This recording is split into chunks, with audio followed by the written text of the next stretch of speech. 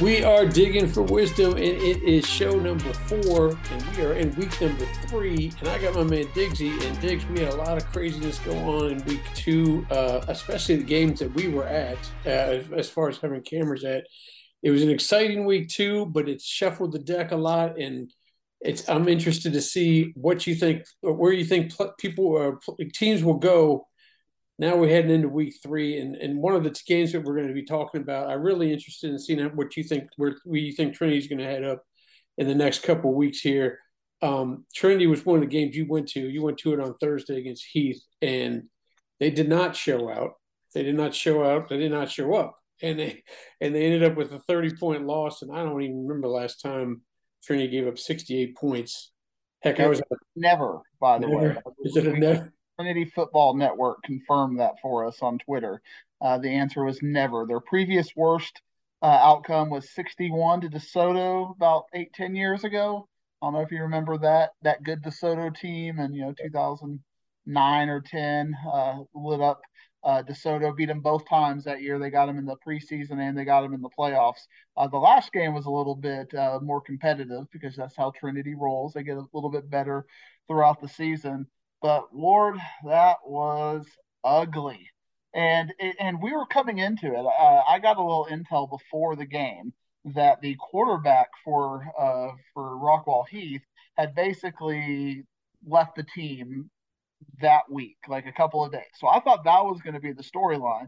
But we're journalists. We were asked to kind of keep that on the down low. So I kind of went into it wondering, well, what's going to happen? I hear something's happening with the quarterback situation over here at Heath, and we got to be introduced to Caleb Hoover, and it wasn't all and you're going to get 100 different stories, and I like the one that's the most positive, and the one that was the most positive was that the quarterback for Heath wanted to focus on baseball. Heath is, as covering all the sports. I'm just a football guy. Heath is almost always in it. Coming to the state finals, it's Rockwall versus Rockwall Heath usually for Region 2. So he just wanted to focus on baseball, especially if he was only going to be the backup.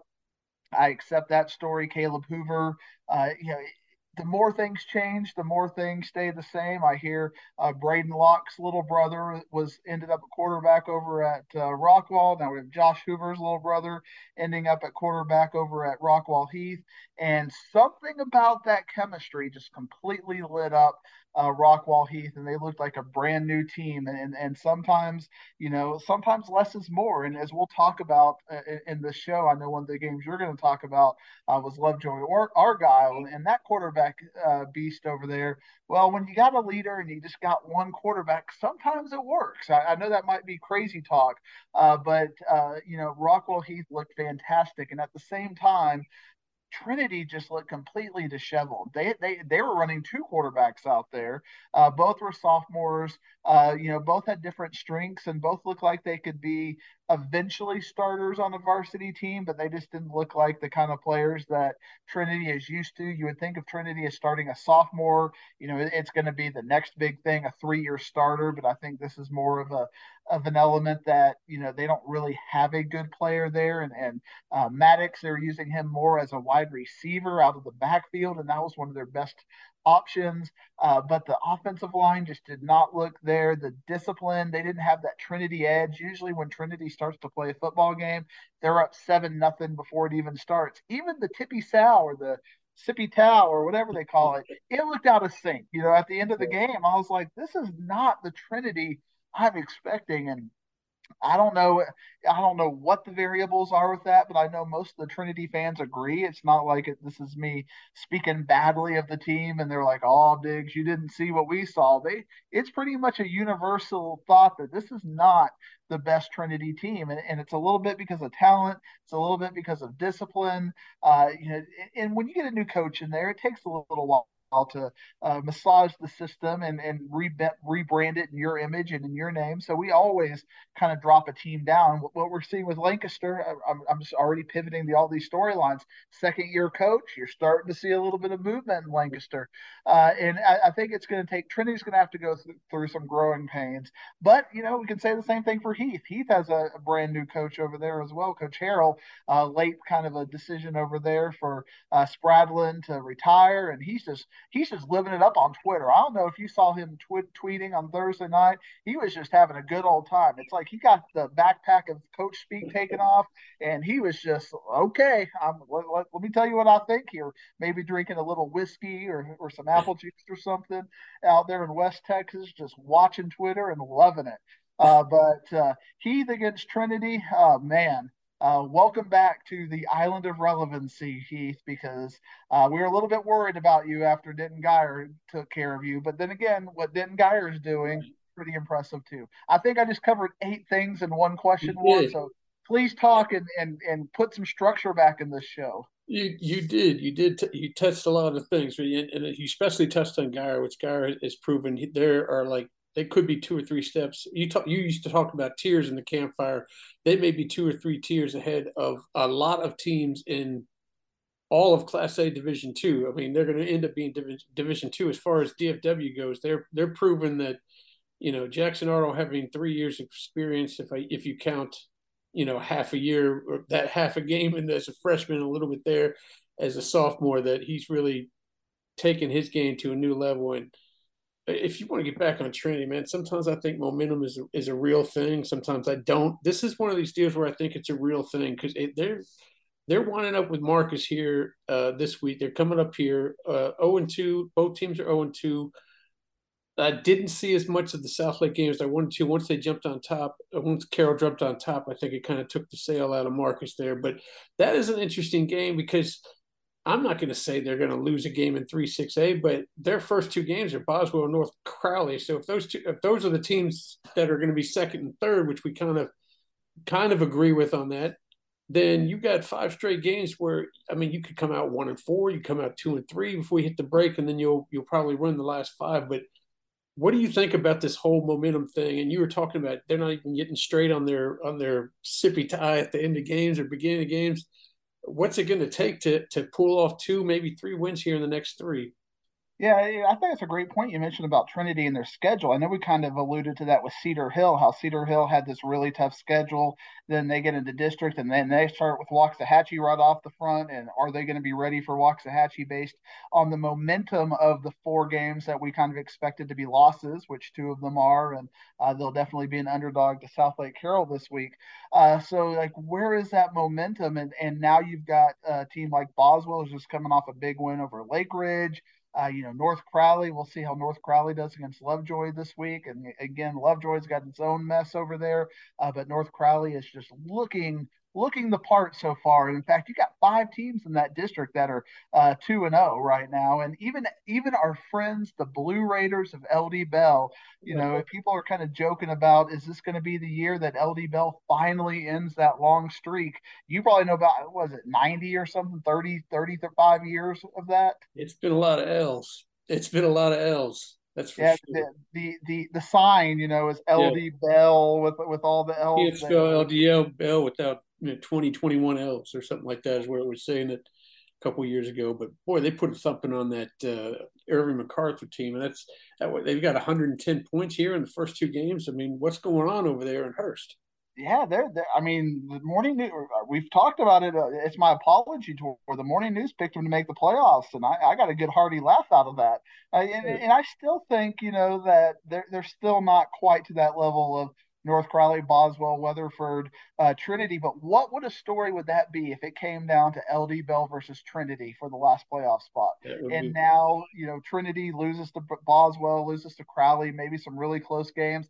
This is a hypothetical, Trinity fans. We are in hypothetical world here at DFW, the DFW show when we're digging for wisdom. I cannot imagine what Pennington would look like with that on, with all the momentum as you were talking about with LD Bell and not with Trinity if it gets to that point.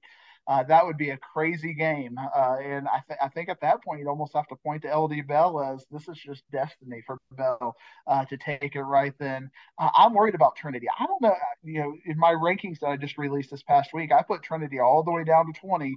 I had North Crowley 22 and Boswell like 24. So, I mean, we talk about tiers. It's really bunched up now. It used to be when we were talking in the campfire many weeks ago, it was like Trinity 1, that we just put them at 1. We had anointed them, and then we talked about everybody else. Well, it's no longer like that. It is clearly Trinity is with the group now, and that's something I don't think Trinity has been able to say other than that year with Haltom for a while.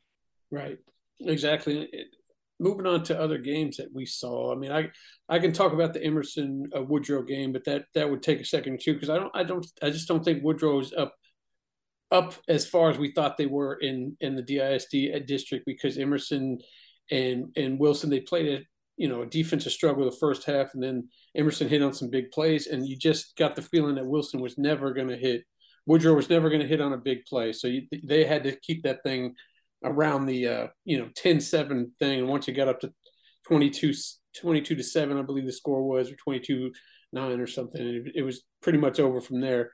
But the game I went to second on Friday, we talked a lot about it last week, was Lovejoy and Argyle.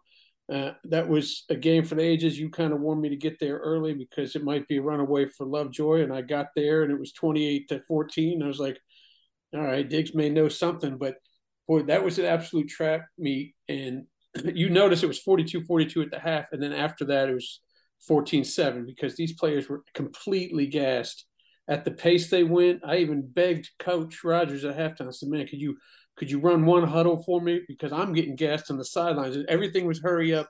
Everything was moving fast. He, of course, told me I need to train more, which he's probably right. I do need to train more. But I was like, goodness, I couldn't even walk down 3 yards before they start up another play again. We talked about the quarterbacks a lot last week, but I don't think that's a problem for Lovejoy. They went with Hagel almost the entire game until he got gassed, and they put in Franklin for 2 or 3 plays, and then it went back to Hagel. And he proved why. He threw for over 500 yards, but that's the kind of offense they run. Their problem was defense in the trenches, especially on the left side, and Argyle must run 75% of their plays to that side of the ball, and they were getting 8 to 10 yards a pop. I don't know if they triggered something. Maybe they did a little cheat that Argyle kind of read, and they said, okay, we're going to go right side all night. But when you have 3 guys getting over 100 yards and most of it going that side of the ball, there is a problem on that side. If they're tipping their plays, whatever it's happening, they ran that play over and over again, and it worked to 560 yards on the ground. That game was just an incredible offensive display. And then Argyle, throughout all the offense, they come up with the goal line stand there at the end to pull that thing off. And I was very impressed by Coach Rogers and that bunch because they very well on the road could have, dropped their heads being down 28-14 and Kyle Parker catching as many passes as most receivers do in their season in one game with 23 catches.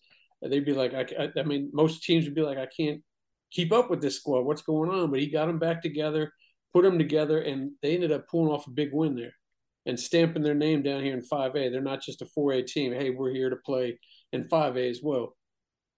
Yeah, it's a little bit of a spoiler because, as we'll get down and talking about last week, I did put Argyle as my number 1 team in 5A Division Two, and I really didn't want to. I'll tell you, I went back and forth on that, but I was looking at that sock footage, and sock is not what they were last year, and that's an important point to make, and I'll even tell you the why, and that kind of related to Lovejoy. The quarterback situation for Sock just isn't as good as it was last year. And you keep talking about, you talked to Argyle and Lovejoy and Hagel did put up, monster fantasy numbers. And you're like, well, it wasn't the quarterback issue. But when you looked at that Lovejoy Sock game last year, that wasn't a quarterback issue either. Hondo did fantastic in putting that. What I think the problem is, and it's more just a psychological thing. This is now the second time in 6 or 7 games, can't remember if it's 6 or 7, that Lovejoy has unexpectedly lost again. Frisco Liberty and now this Argyle game. And that takes nothing away from Frisco and Liberty or Argyle. They were very good teams last year with Luster, this year with everything Argyle has going on. But I think most people would agree, if you look at the pick'ems, you look at the media, you look at the computer polls, Lovejoy was a pretty heavy favorite in that game. So it's not a game that they should have lost. There is something wrong at Lovejoy. And you have to almost break it down at a microchemistry level. And we're not talking about taking H2O and covalent bonds and all that. There's just an overall view of things that things are just not right at Lovejoy. And I think a part of it could be a leadership thing, part of it could be a coaching thing, part of it could be a chaos thing. I know Peyton Pierce didn't play in that game against Argyle. You know, you can just chalk it up to bad luck. But the athletes that Lovejoy put out there, even defensively, given all the chaos you saw, should have been enough to beat Argyle. And they didn't. They got out coached, they got outplayed. It's just some chemistry issue is wrong at Lovejoy. And one thing I kind of look at is this quarterback thing.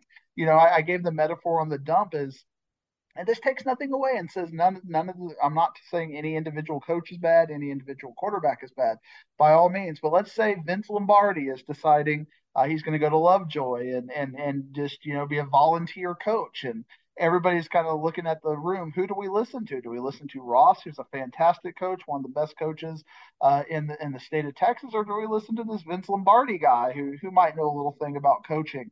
And then you kind of have this split field. Maybe some people feel some loyalty to Ross. Maybe some people think, well, Lombardi's the better coach. Maybe we should listen to him. And I think at some level with this quarterback thing, you're going to have some players have some loyalty to Hondo, who got him there last year, and some people are going to have a little bit of loyalty toward the Hagel, who's clearly the better quarterback this year. And it's not a situation where Hagel is better than I don't think anybody's debating who the better quarterback is or if there's some sort of political agenda. I don't think that's the case. But I think there's a little bit of a psychological fracture. And if somebody knows a little bit about something about psychology, it might be the psychology professor here, that just some intangible is not right. And I can't place my finger on it as far as contextually why did that right side of that line just get beat up if that was the case. But just something is not there that needs to be there. Whether it's at the end of the game, the confidence to make that one or two plays, because you can boil down football at the end of the day. It's 42-42 at one point. You can boil it down to 10 plays.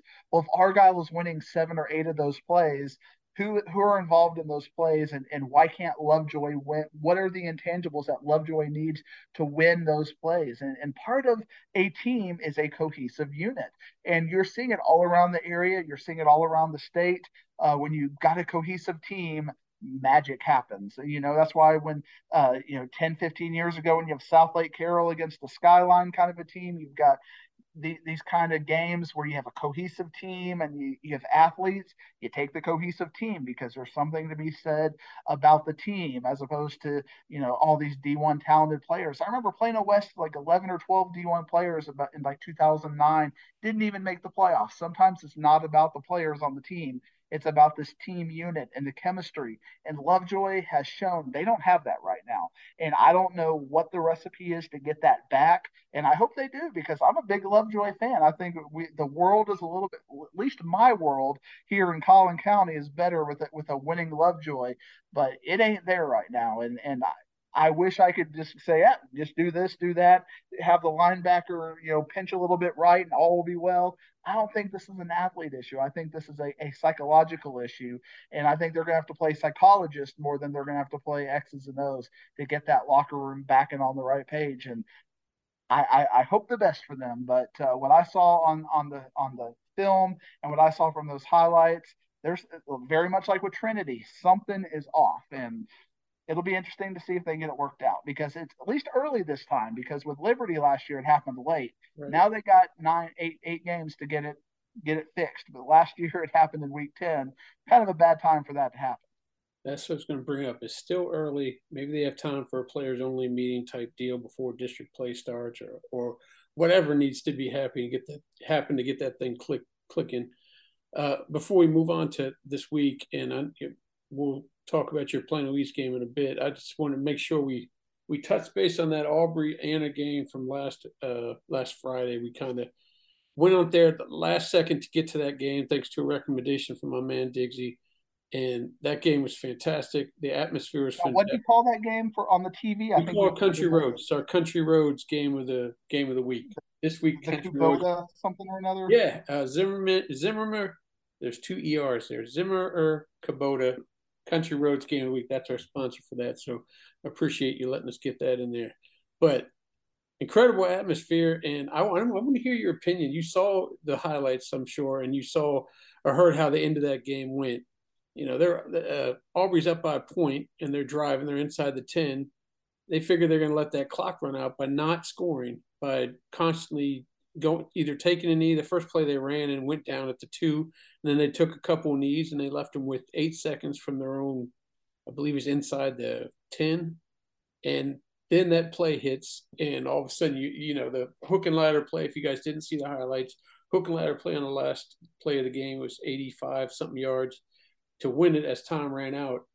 My question to you is that something, if you put your coach's hat on, is that something you would have done? Would you went for the touchdown and just assume that you might be able to stop them on a 2-point conversion? They would probably have had a little over a minute to drive the whole field, score a touchdown, and get the 2-point, or would you have played the same way Coach of Aubrey did it and took a knee? I love these whole ideas of time management conundrums and whatnot. And the fact that they left it with 8 seconds lets me feel like there's a little bit of an execution issue. I mean, I think somehow you could have burned 8 seconds in 3 plays. I mean, whether it's taking a knee or running some wide sweeps or something, then you're like, well, what if you get it fumbled or what? I mean, these are the kinds of things you got to work on and have confidence on how you can burn this time. Sometimes a false start, a convenient false start can kill a few seconds here and there with that.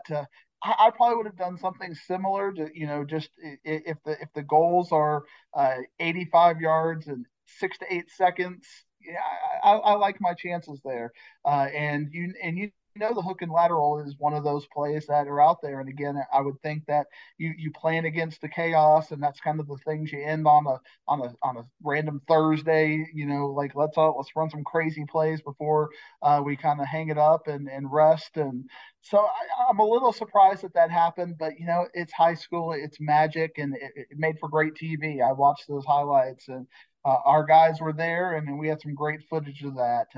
But Anna's really a tough luck team this year because if you look at that division, that district they're in, they have a pretty good chance to win the district. But once they start playing playoff games, they got to look at Stephenville and China Spring and Waco La Vega in the second round, and it's not a very favorable matchup for them once they get to that. So they get split up from the Melissas and the Argyles of the world, and they might get some early success.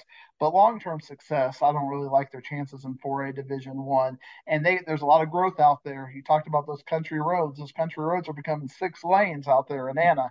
So it's not going to be too long before Anna and Sherman are going to be 6A. So it's fun for Anna right now. They got that good quarterback Evan Bullock over there, who's doing good things for Anna, just putting up video game numbers. And I really like their chances. Anna very well can go 10-0. I haven't looked at their non-district. I don't have it memorized, but at least seeing they get Dave Van Alstine this week and their 5 district games, those are all winnable. So Anna has a really good chance to do good things, and I'm glad we got this new Country Road segment to where we can talk a little small school football every week.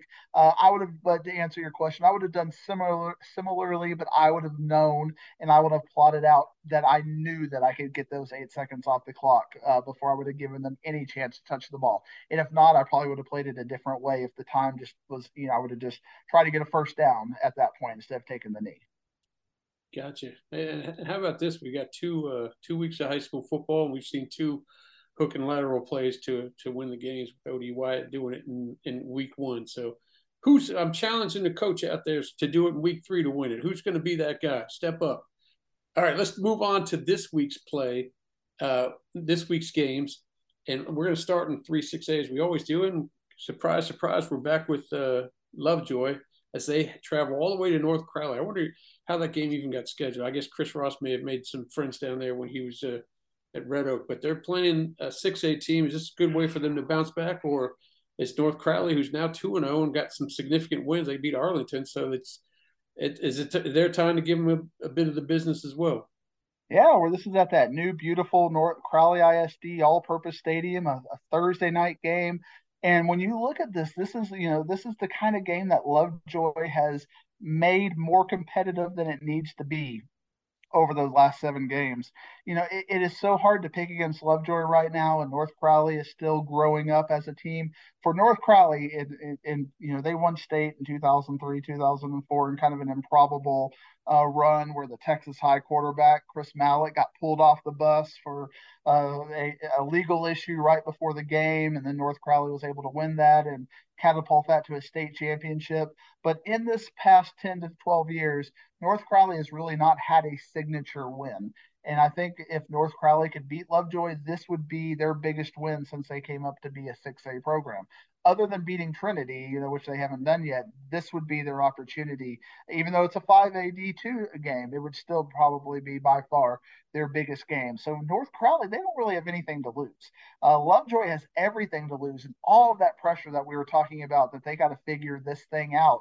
I like Lovejoy, and I think Lovejoy, but Lovejoy's going to have to win this game in a gritty kind of a way where it's like a 42-35 kind of a win. And Lovejoy hasn't really shown me that ability to win those close games consistently. I'm going to keep picking them because I think Lovejoy, if I just looked at the athletes straight up, Lovejoy's got a better team. But again, this is like huge upset watch flashing because this is the formula, the kind of team that Lovejoy struggles with. And North Crowley needs this win, and I think they're going to be hungry for it.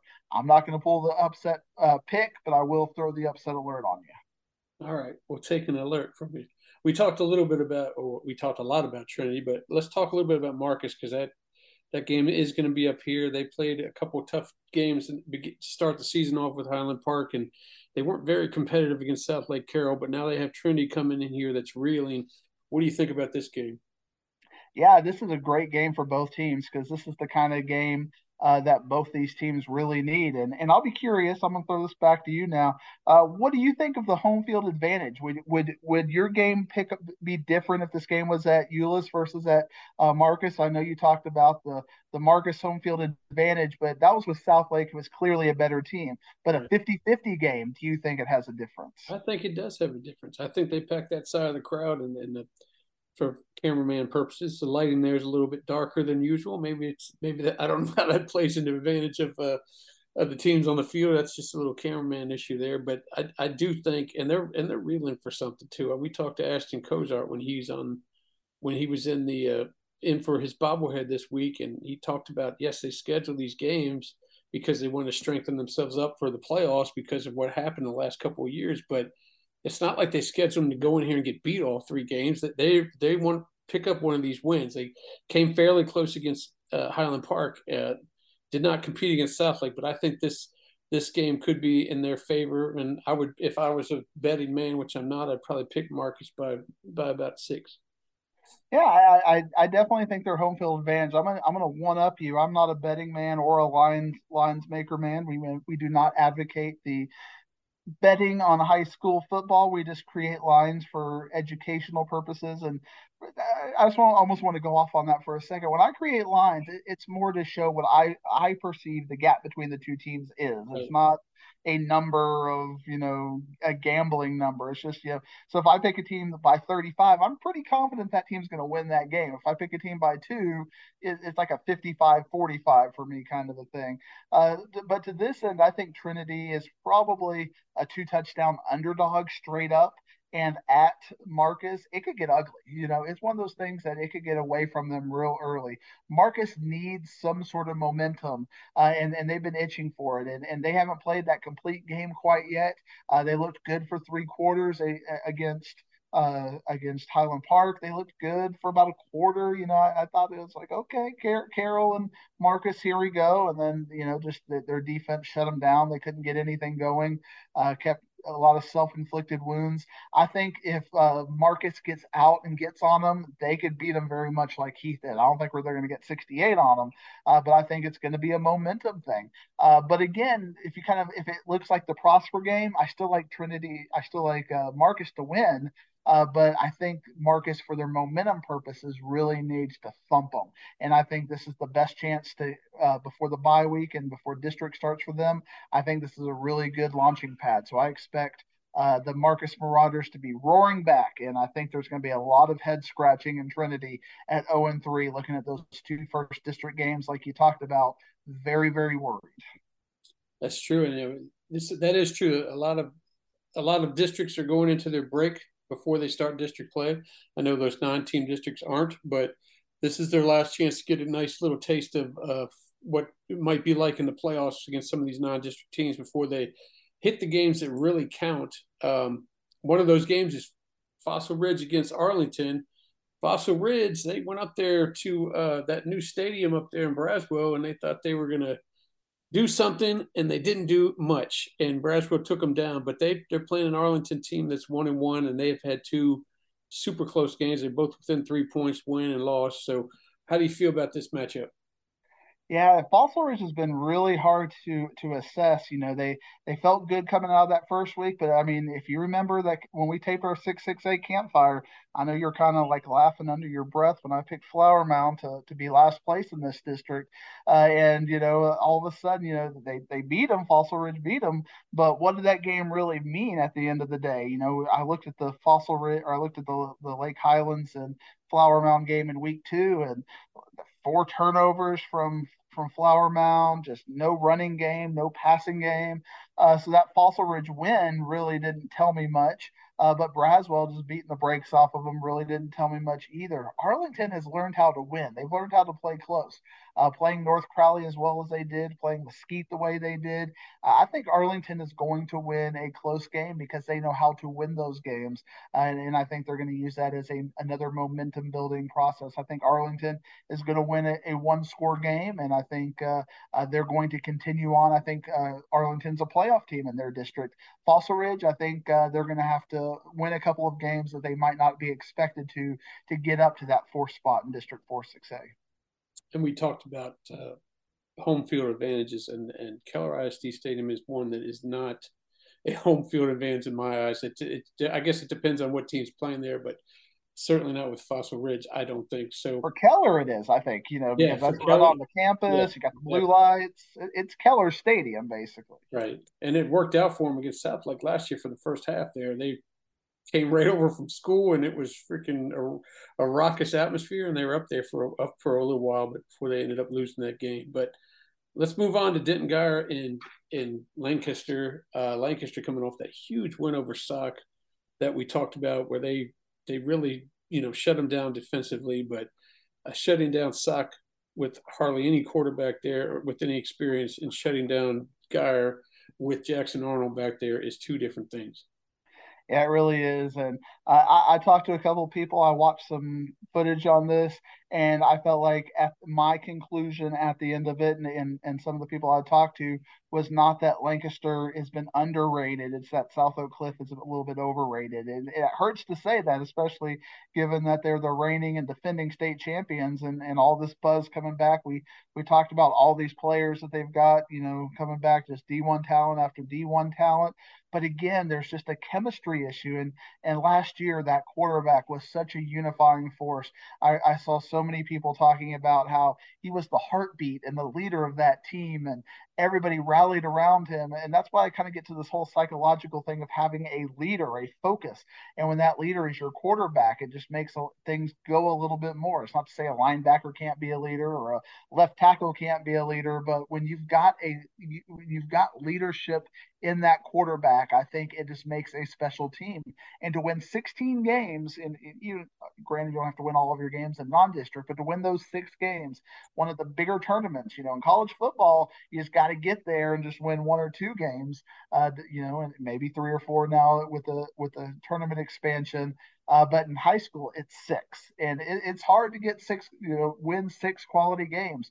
But the way South Oak Cliff did it, it was just next level, and that intangible is just not there for Sauk this year. That isn't to say it won't develop. So I mean, I'm tapping the brakes a little bit on ooh, look at Lancaster and how great they were. They played very good. They're showing a lot of improvement under their second year head coach over there. But I think that speaks more to South Oak Cliff than it does to Lancaster, which brings up another question about what is Duncanville, and Duncanville, since they have a bye week this week, we're not really going to get a chance to know what does it mean for Duncanville until they calibrate. You know, one of the calibration games we're going to talk about in a little bit is Allen against Martin, and how does Allen calibrate since they play the out of area powerhouse, and then a good Houston team. What does that mean for them in the area? And I think this week is going to answer that for us. Lancaster, I think this is going to tell us a lot about Lancaster's defense. They've only given up 3 points or whatever it is this year, 5 points or something crazy like that. Now you got Jackson Arnold. Now you got that Denton Geyer offense, and you've got that the opportunistic Bowen twins or Bowen brothers playing on the defensive side of the ball who can make crazy things happen. I think Denton Geyer is going to beat them very much like they beat Alito and Heath. I think they're going to be up by 30 at halftime and just kind of cruise in the second half. I think Denton Geyer is a much better team than Lancaster, and I don't see Lancaster being very competitive in this game at all. Yeah, Geyer's really turned out to be a train that you need to get off the tracks fairly quickly before you get rolled over. So Absolutely. I agree with you on that one, Geyer. All right, let's move on to Prosper Rockwall, which is a game that I will be attending because I'm so interested in it. Last week, I talked to Coach Brooks because I was nervous about Lake Bennett's injury, whether it was Achilles or something, and he said he was a game time decision. That game time decision was he was not going to play, but he may be going here in the Prosper game. But either way, they're good with Mason Marshall. He seems to be running the offense quite well as they took care of Jesuit. They're shutting them out. I think they had 42 points by halftime.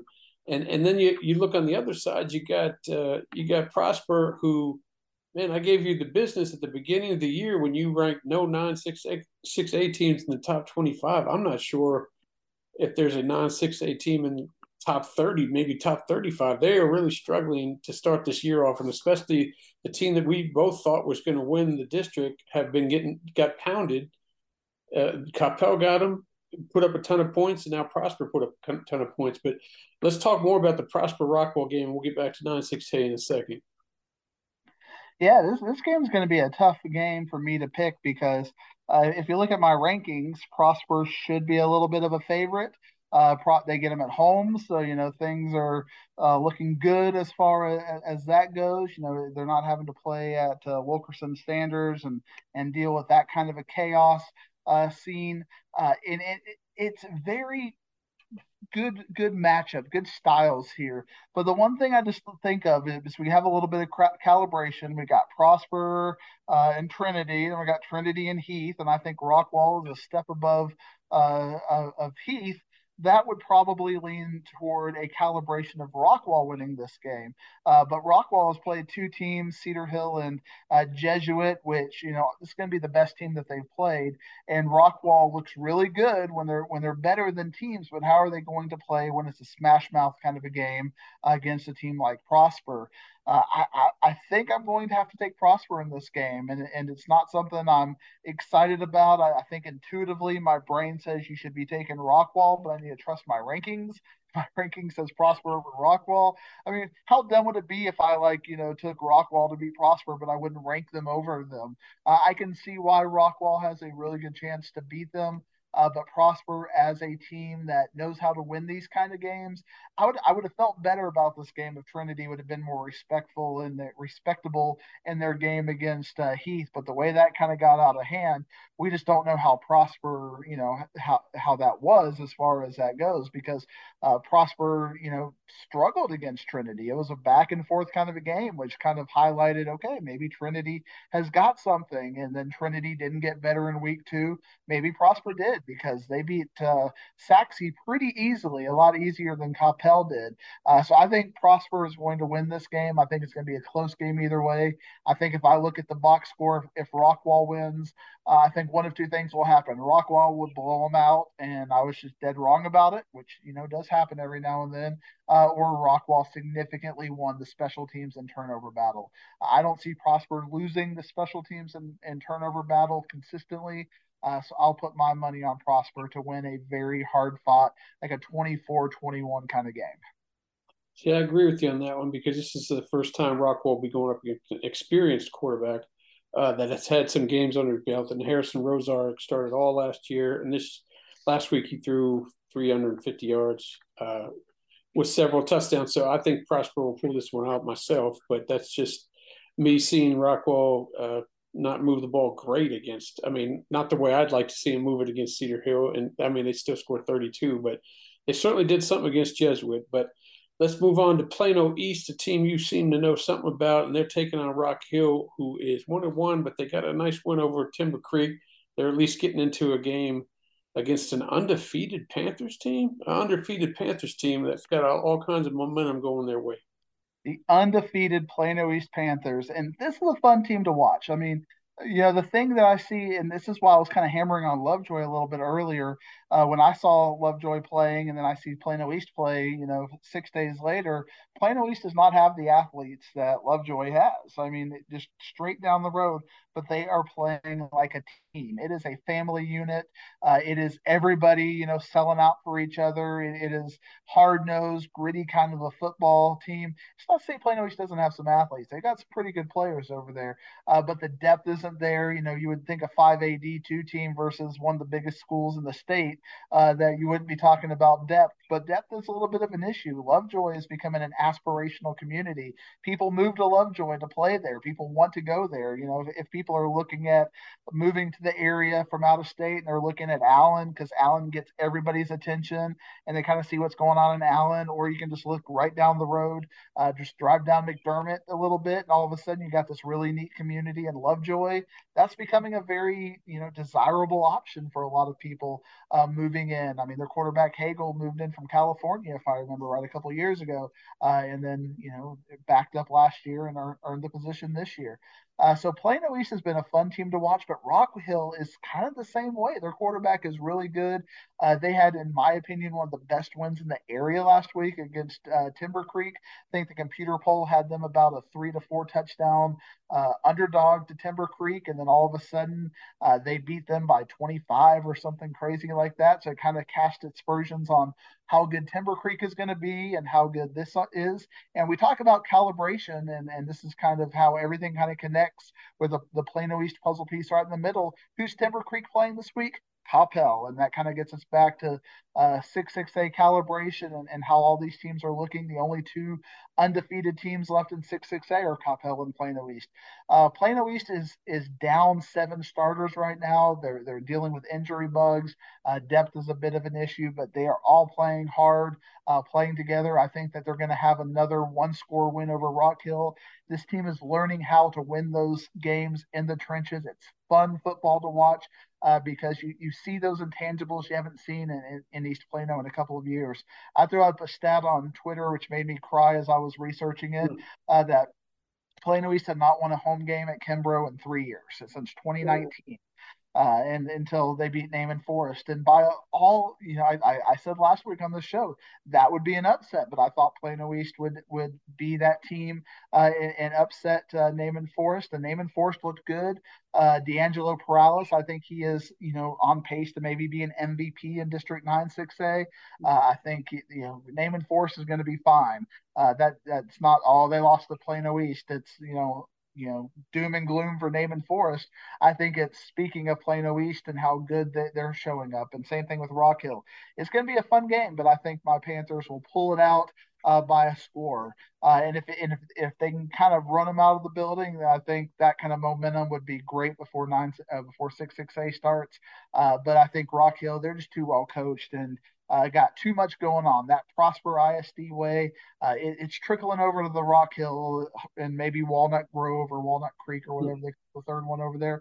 You're going to expect the same things out of them.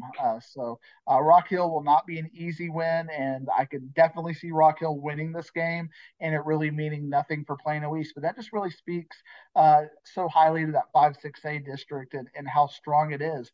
And I think things have kind of gotten compressed at the bottom now. If you remember, we talked about in the campfire, I thought the district was 6 strong, and now I think it's kind of 4 strong with McKinney kind of number 5. But I think McKinney, Boyd, Little Elm, and Rock Hill are a lot closer than I had thought now that I've seen some game data. I think Rock Hill could beat McKinney Boyd right now, and I think they probably will if McKinney Boyd doesn't get this figured out. And if McKinney has an off game or something like that, Rock Hill or Little Elm is just one of those teams that sticks around. Coach Castillo is doing great things over there.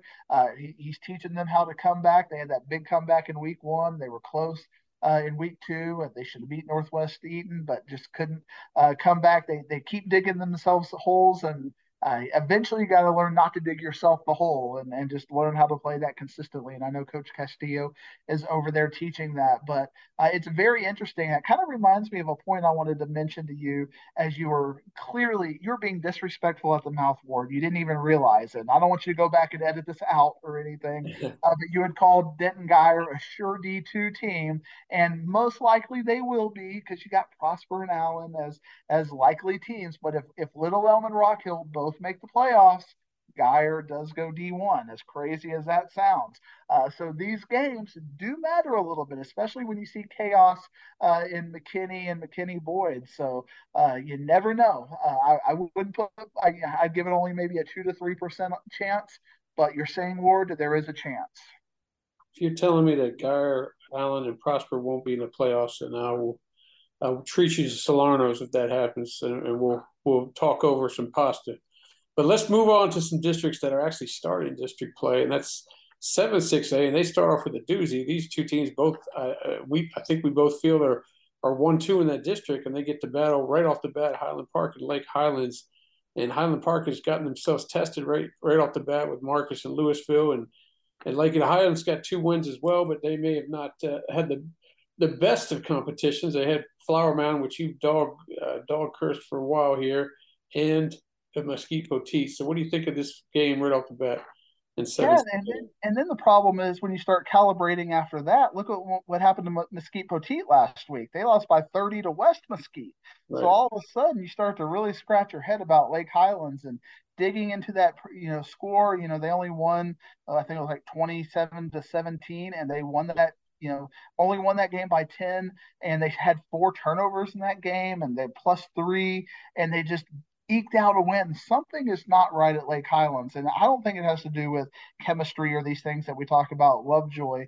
I think it has to do with just they just don't have the athletes this year. Lake Highlands was kind of bad for a little while, and then Lonnie Jordan, they got a couple of good classes came in, and they got back up. But this might be kind of the downfall of Lake Highlands, not because of anything a coaching staff did, or just sometimes it's about the X's and O's, and sometimes it's about the Jimmies and the Joes and the talent you've got over there. And I think Lake Highlands is just might be having a little bit of a down class or a couple of down classes because what I'm seeing in the scores and what I'm seeing on tape, it just isn't the Lake Highlands of the last couple of years. And I want to kind of toot my own horn because Highland Park perfectly calibrated with Louisville and Marcus. They beat them both by 14, but I have Marcus over Louisville, and they beat Marcus by 14 at home, went to Louisville and beat them by exactly the same amount, but on the road. So I kind of give Marcus just a little bit of an edge because they lost by the same amount, but at home versus being at home. So that perfectly calibrated for what I expect out of District 6A with Marcus 1 and Louisville 2. I think Highland Park is going to completely run Lake Highlands out of the building. I think this game is done at halftime, and we're kind of in Denton Geyer management mode in the second half. I know Highland Park's going to have a couple extra things of motivation. Obviously, Randy Allen's going for second place in all times wins by himself. It's tied with G.A. Moore. And they tell me Mr. Matthew Stafford will be standing on the sidelines this Friday night as well as they play. The Rams play Thursday, and he'll be in town Friday on his day off to give a try on hatch with Randy Allen or something like that. But so they got extra motivation. So now maybe it'll be over after the first quarter instead of the first half. Who knows?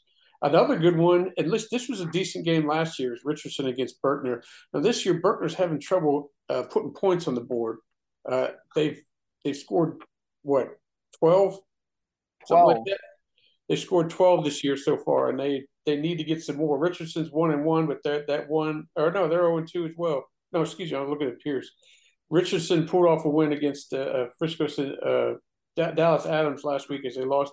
They got shut out by Centennial earlier, but Berkner and Richardson, it's one of those you toss the records out, man. It's a nice little rivalry game.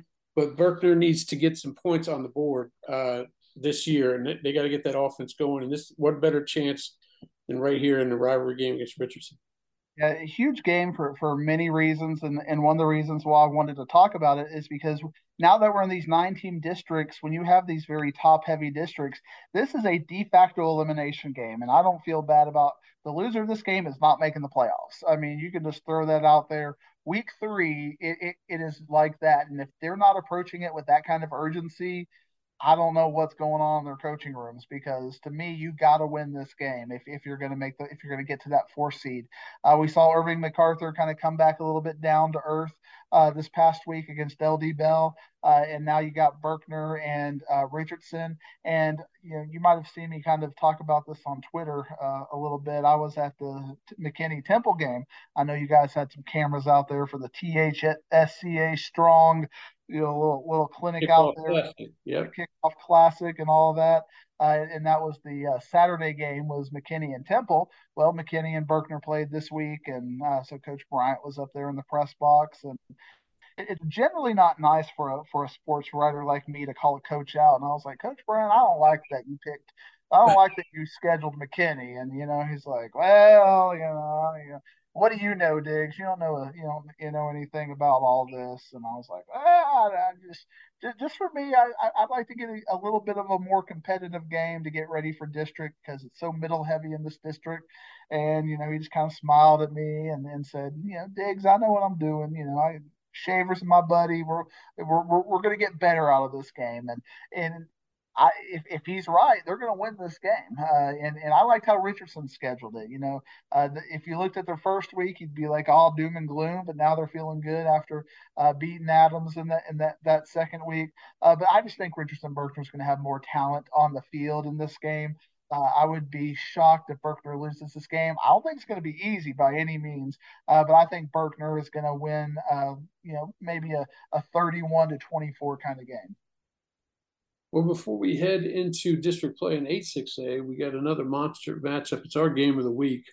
Arlington Martin is hosting Allen at Choctaw Stadium. Allen dusted off their beatdown they took from Bosco, which any team probably in the nation would have taken, and they introduced Kavion Sibley to the world as he went wild with over 200 yards, 4 touchdowns in that game. And Martin, as we said in the podcast last week, we probably aren't going to learn much about him in the Cedar Hill game because Cedar Hill is so down. But we will learn something about him in this game, and I would love to hear your opinion on how this one might turn out.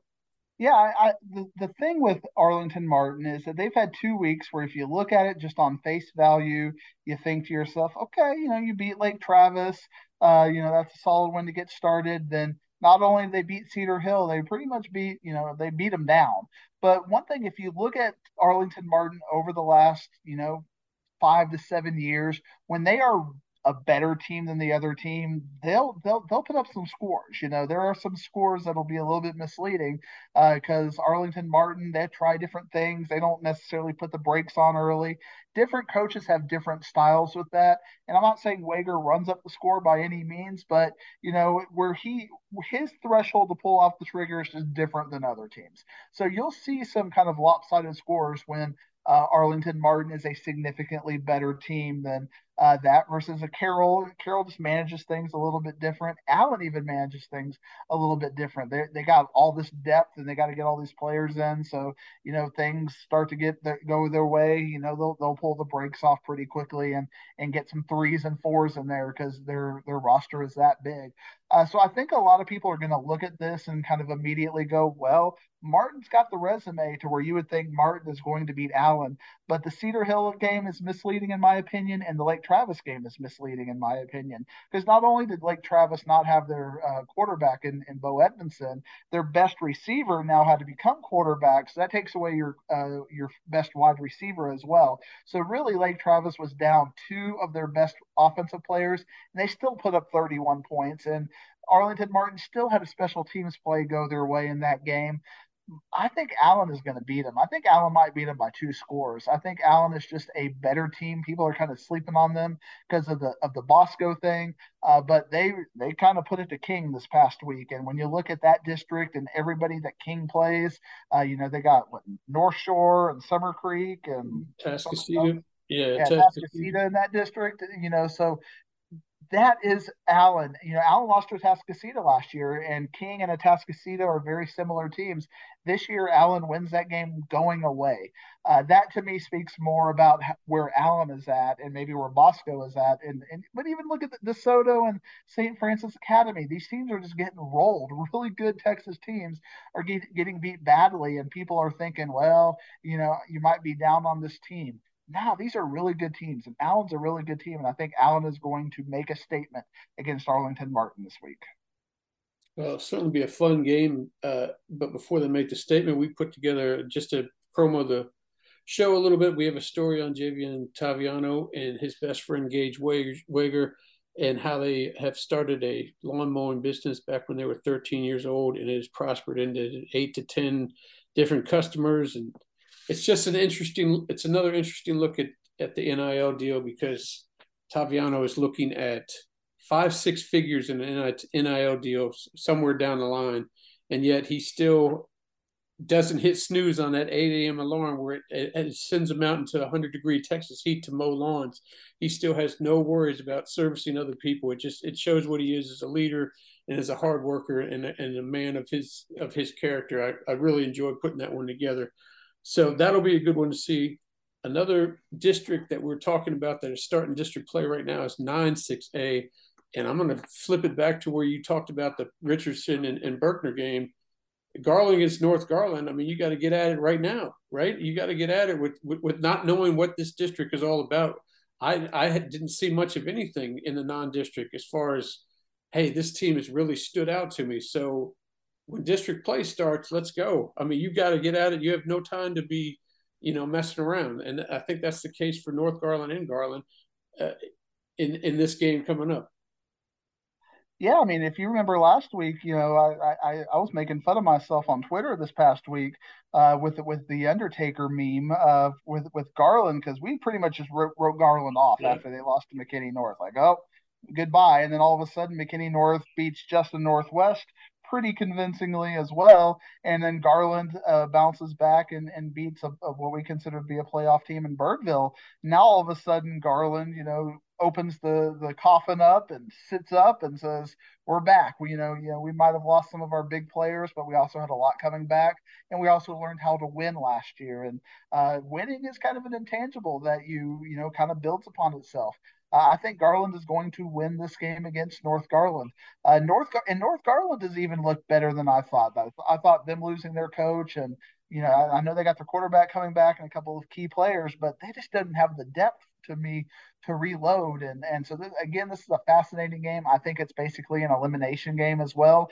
There's just too many good teams in this district to where you go 0-1 against one of these teams, and then you have to overcome a tiebreaker. So not only you got to hope they lose one, and then you got to win one that you're not expected to win. I think it's a de facto elimination game, and I think Garland will make a statement again this week. And I apologize to the Owls for writing them off. I mean, losing to Legacy the way they did in the playoffs last week, and then or last year, and then losing to McKinney North the way they did. I was done with Garland, and obviously the men in that locker room were not, and they had a statement to make, and they made that statement this week. Garland, big fan of those Owls, so good on them. They proved me wrong. There you go. And I think of any of these districts, 9-6A is definitely thirsty to get into district play. Each of the 9 teams had 2 district games, 18 games. They picked up 7 wins out of those 18, and 2 of them were by Wiley East. So they are hungry to start fighting each other and get some really quality wins that mean something.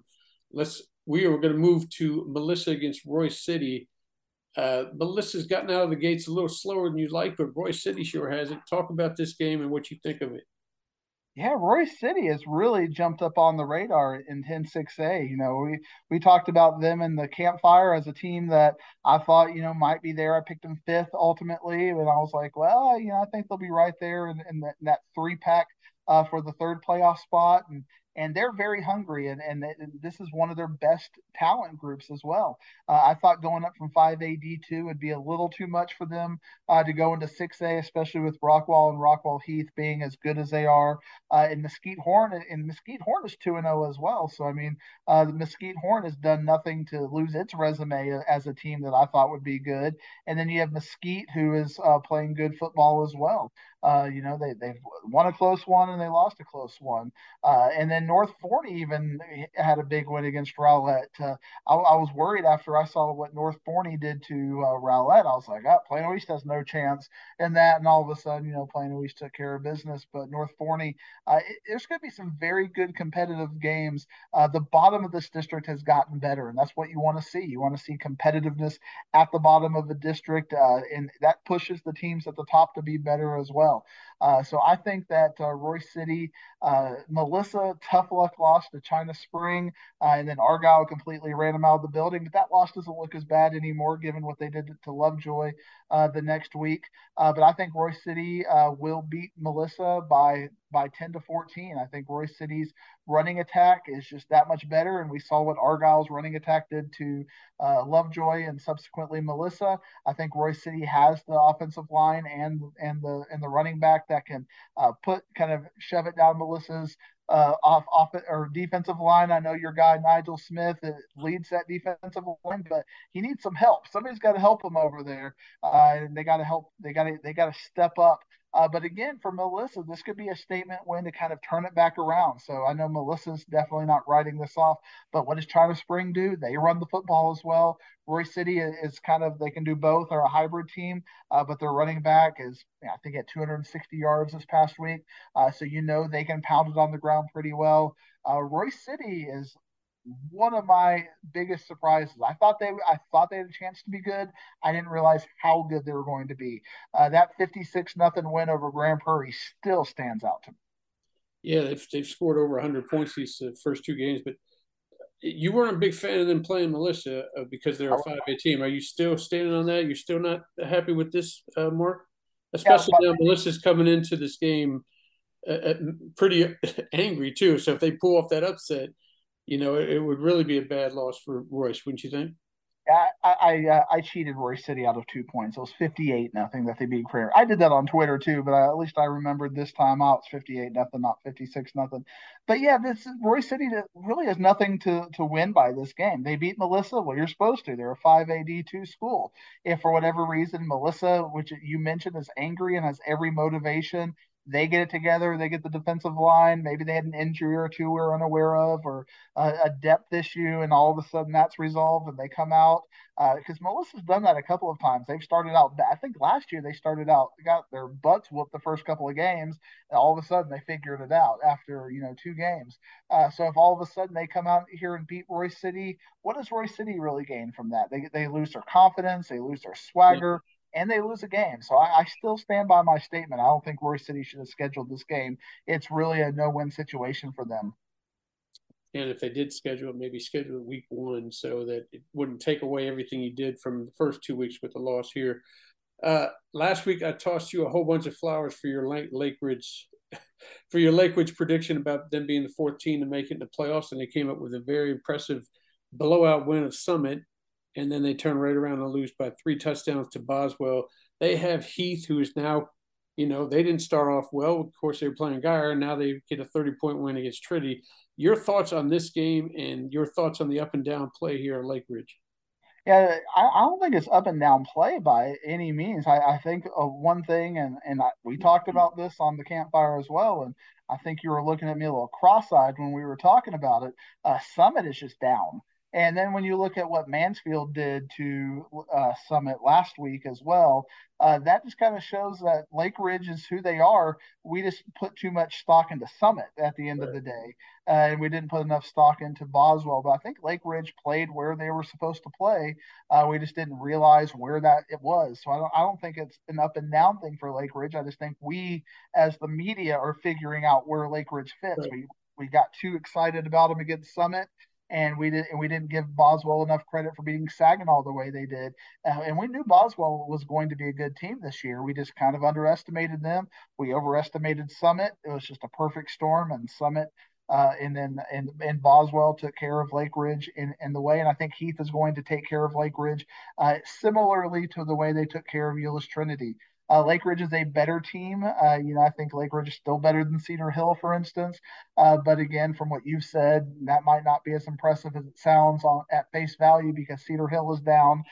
Lake Ridge still is very young. I mean, we're talking about a team with a sophomore quarterback and a freshman who rotates in at running back at times.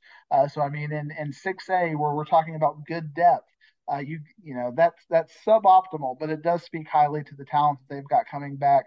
Whereas Rockwall Heath, they've got some receivers for weeks. I don't know. I'm not.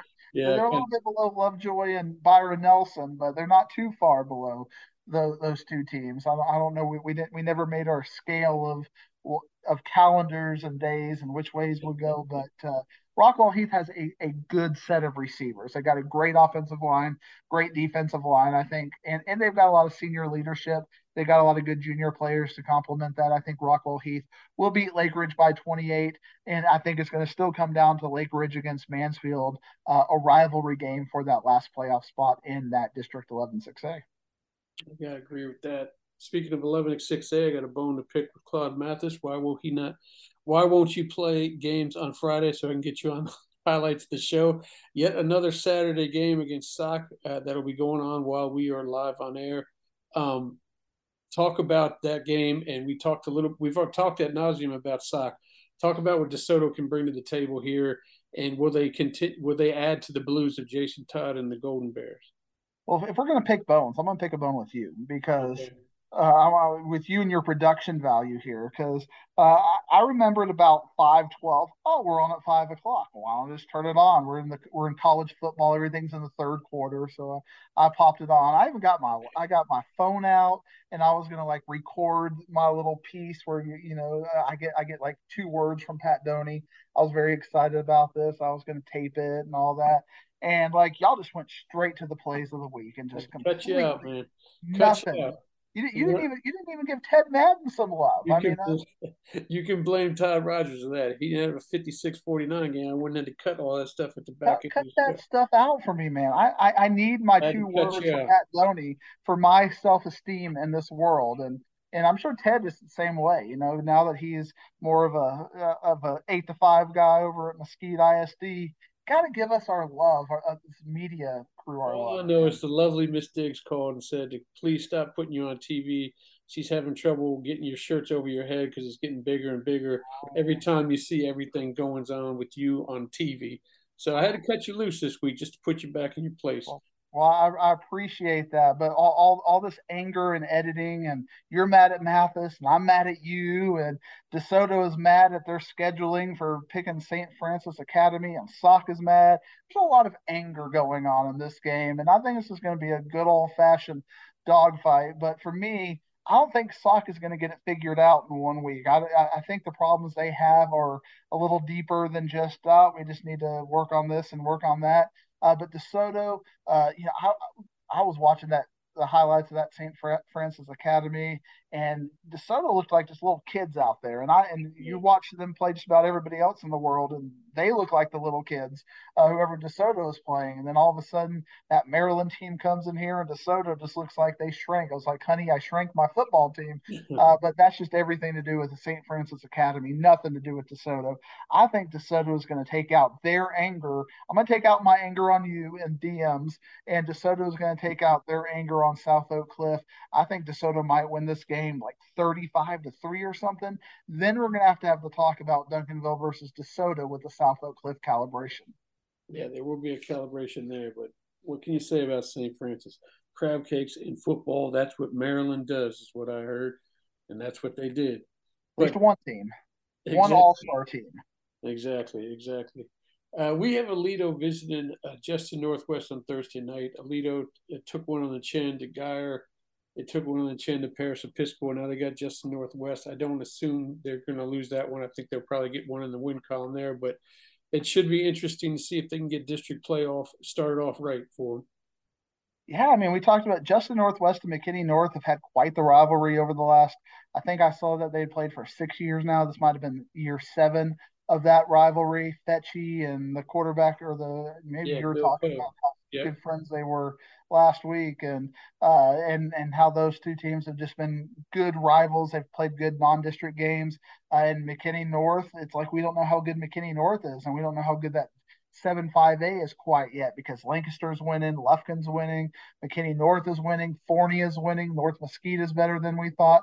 That's going to be its own fun district. Burleson Centennial, we were getting a Yeah. little bit excited about them until McKinney North came along and kind of frustrated the party. And Aledo, we just don't know anything about Aledo at this point, where we're like, well, what can Aledo do over the course of a game? I think I need to go watch this game more. I think it's, I would rather go see Arlington against Fossil Ridge. I think I get better coverage and calibration if I go that. But I got to go see with my own eyes what's happening in Aledo, Yeah. and figure this all out and come share it with everybody here on DFW next week, as we're trying to dig for wisdom. I think the world would be better if I can answer what's going on in Aledo. I saw what was happening in Lovejoy. You got my input on that. I got to answer the question with Aledo. If Aledo wins this game close, you got to be very concerned about Aledo. If they win this game going away, okay, maybe Alito's back. Maybe things are going to be okay. But I think fans are expecting, this is how good Aledo is. That fans are kind of thinking like I am. If Aledo can't blow out Justin Northwest, what is Aledo this year?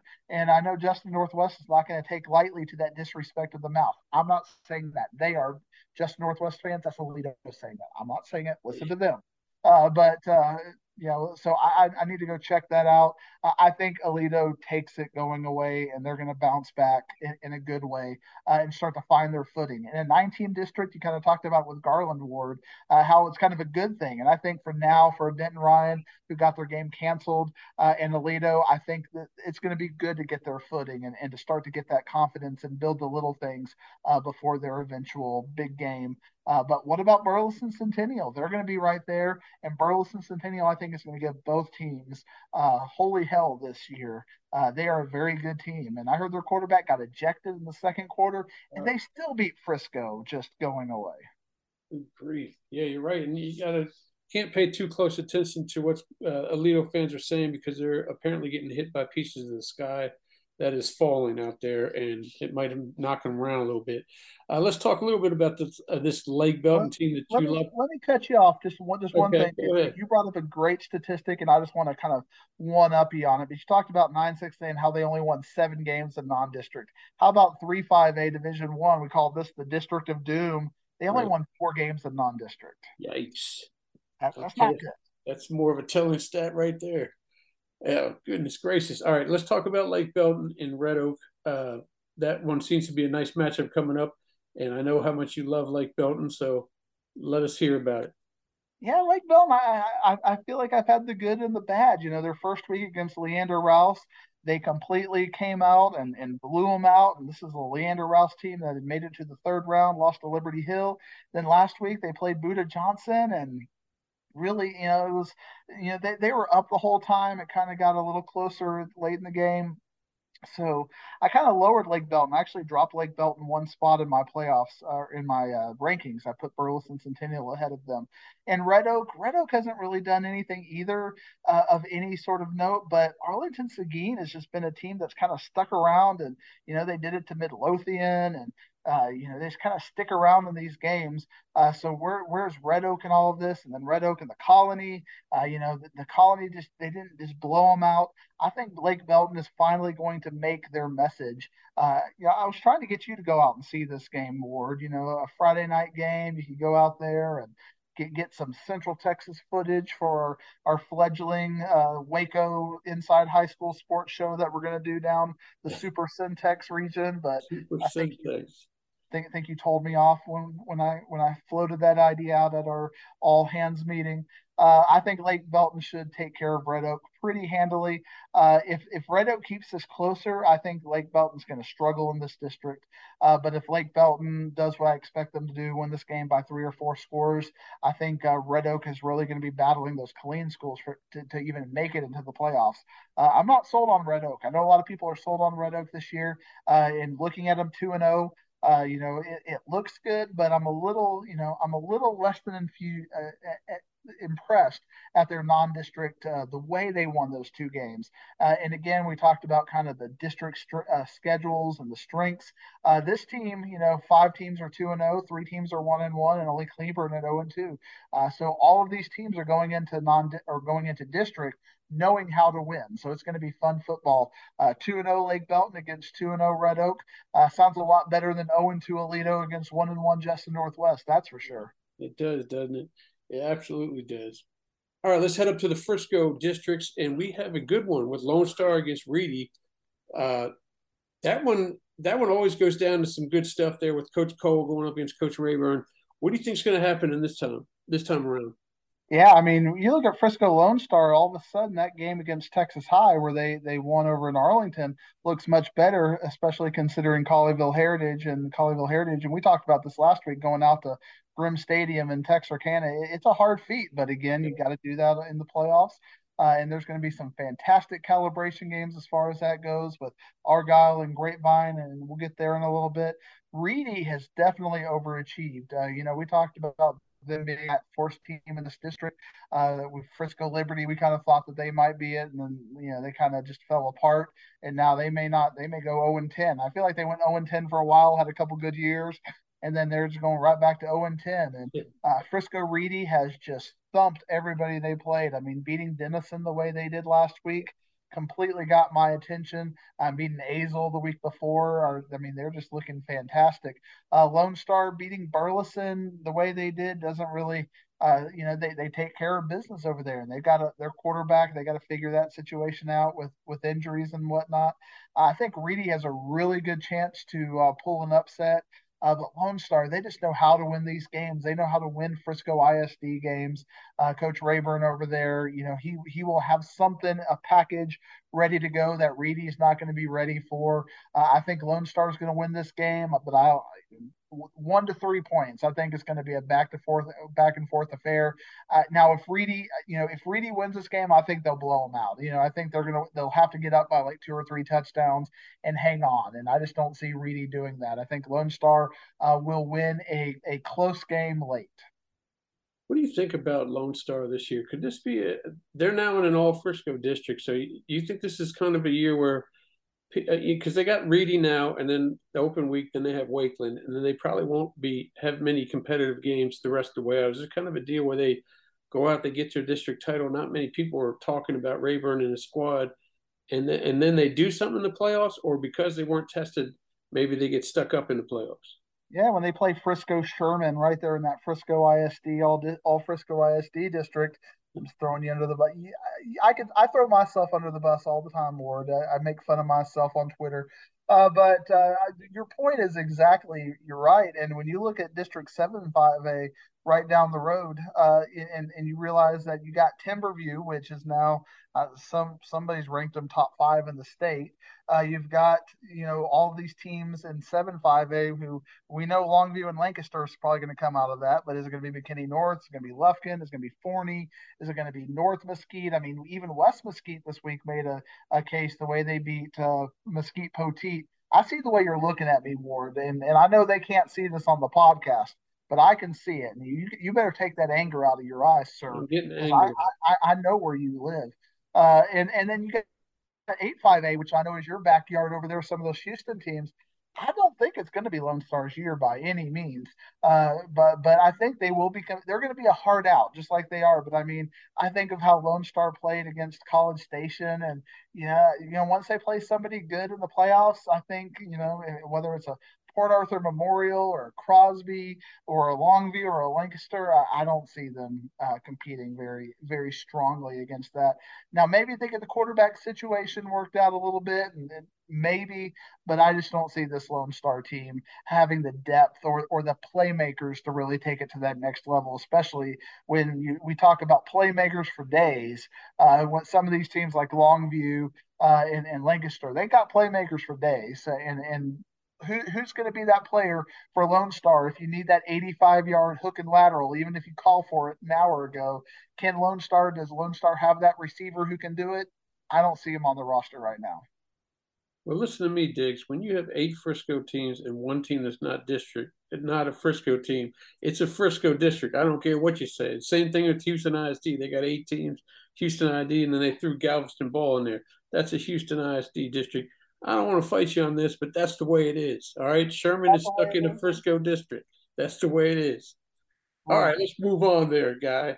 we're having a Twitter fight right here on Twitter fight DFW for you. verbally on this deal. Argyle versus Grapevine. We got two 2-0 teams. When I talked to Coach Rogers, he didn't want to talk about the Lovejoy game much anymore. When I talked to him Saturday morning, he was there at 7 in the morning getting ready for Grapevine that they play this coming Friday, who's also undefeated, and they've done some things that you didn't predict at the beginning of the year. You certainly didn't predict them to slap around Wakeland, but you did Hazel. I think both of us did there, but a home game against Argyle. I still think Argyle probably wins by a couple of touchdowns, but this could be a good way to see where we really are with Grapevine. Yeah, I'm afraid to pick against Argyle at this point. It's like kind of the LD Bell syndrome where I keep picking against LD Bell and they keep making me look dumb and then dumber. It's like at some point I have to like say, okay, I'm a professor. I got to quit picking against these teams that make me look dumb. To me, Grapevine is a favorite over Argyle. And if Argyle would have lost to Lovejoy by a couple of touchdowns, like I thought it would happen when I was telling you, make sure you get over there in time before you watch Lovejoy, throwing them get the third teamers out there, and then Argyle wins that game. Now we're going to have like the Spider-Man meme where Argyle and Grapevine are both pointing at each other with their prolific running games and ability to have two or three running backs go up for 200 or 300 yards and have a passing game if you need it at times. To me, this game is on upset watch. I think Argyle, again, I'm just convinced that Lovejoy is some sort of internal implosion is going on and they're not as bad as it looks. Therefore, Argyle isn't as good as it looks by having beat them. But again, as Ric Flair once said, to be the man, you got to beat the man. And Argyle just beat the brakes off the man. And this is a team that has continually won football games. Todd Rogers has continually coached up and won games he's not expected to win. And Grapevine, they just got that big signature win against Frisco Wakeland. This is another chance for them to look good and to assert themselves on the regional and the state stage. This is a good chance for Grapevine to do it. If Argyle wins, I think it'll be close. I'll pick Argyle to win by one because I think that Grapevine, it'll be a situation where Grapevine goes for two and doesn't get it or something. I mean, our Grapevine really, on paper, is a better team than Argyle, but Argyle will figure it out. Flower Mound Argyle, an all Flower Mound district, Yeah, right there there. you go. All Flower Mound District, right? Gummit Frisco District. Really got me thrown off here, Diggsy. All right, the last game we want to talk about is Ennis against Colleyville Heritage. Diggs, what is happening at Ennis? They've gotten 12 points this entire year, and two of them were a gift on a snap over the head of the punter. Why can they not score points? What is going on with the Lions? Is this going to be signs of what's going to happen throughout the year, or what's going on?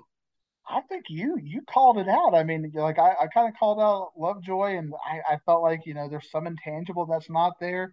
You left that Ennis Waxahachie game going. The body language did not speak Yeah. well. The coaches weren't getting in their face, pulling them. There's something was not happening. There might be player leadership. Who knows what's going on. But Ennis has got to get something figured out because they're not playing to the level that I think that on paper, if we put the Ennis players and we put all of their stats and whatnot on the Madden team and we started playing the computer football, Ennis would be playing better than what we're getting out of the real football team right now. Just 12 points is unacceptable, even if you're playing Midlothian and you're playing Waxahachie. And now you got a Colleyville Heritage team that just got spanked on the road and who has shown good signs. I know beating Irving Nimitz is not the end all be all, but still they've shown they've got the resume as well. I think Colleyville Heritage is going to whip Ennis, very similar to what Waxahachie did, maybe a 35-7 kind of a game.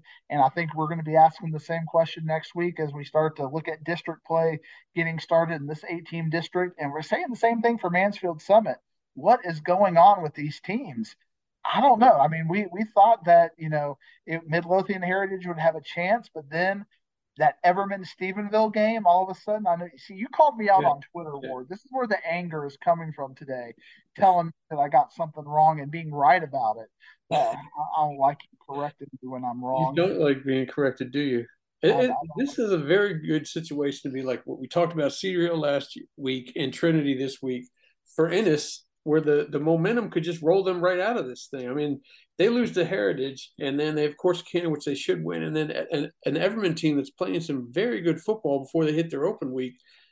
They could be looking at 1-4, and that's not anything that Sam Harrell ever thought he would be doing at this point.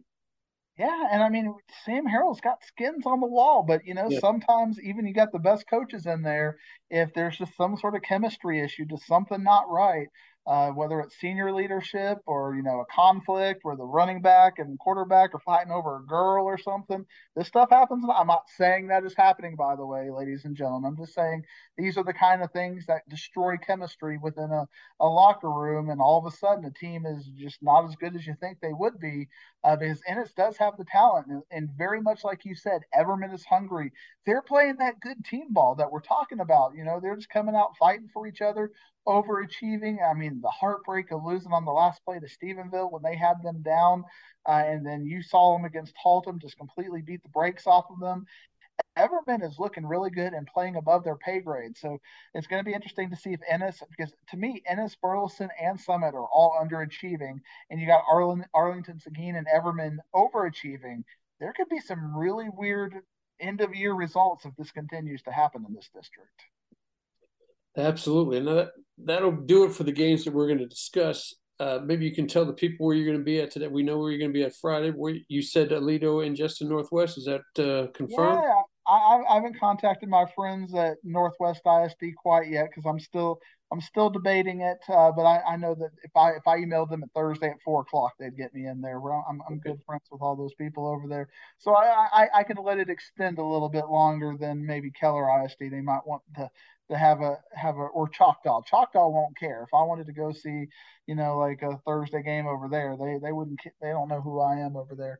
And nor should they care. But as far as that goes, I think probably Aledo and Northwest. Friday got Plano East Rock Hill. I'm not going to go to the game, but I'll probably watch DeSoto and Sauk on TV on Saturday. My guy Mike Leslie is calling that game for Channel 8. So he's going to do, they got that WFAA thing over there where they do one game every week or so. So it's always a fun way to get an extra game in on TV, especially when it's a Saturday game.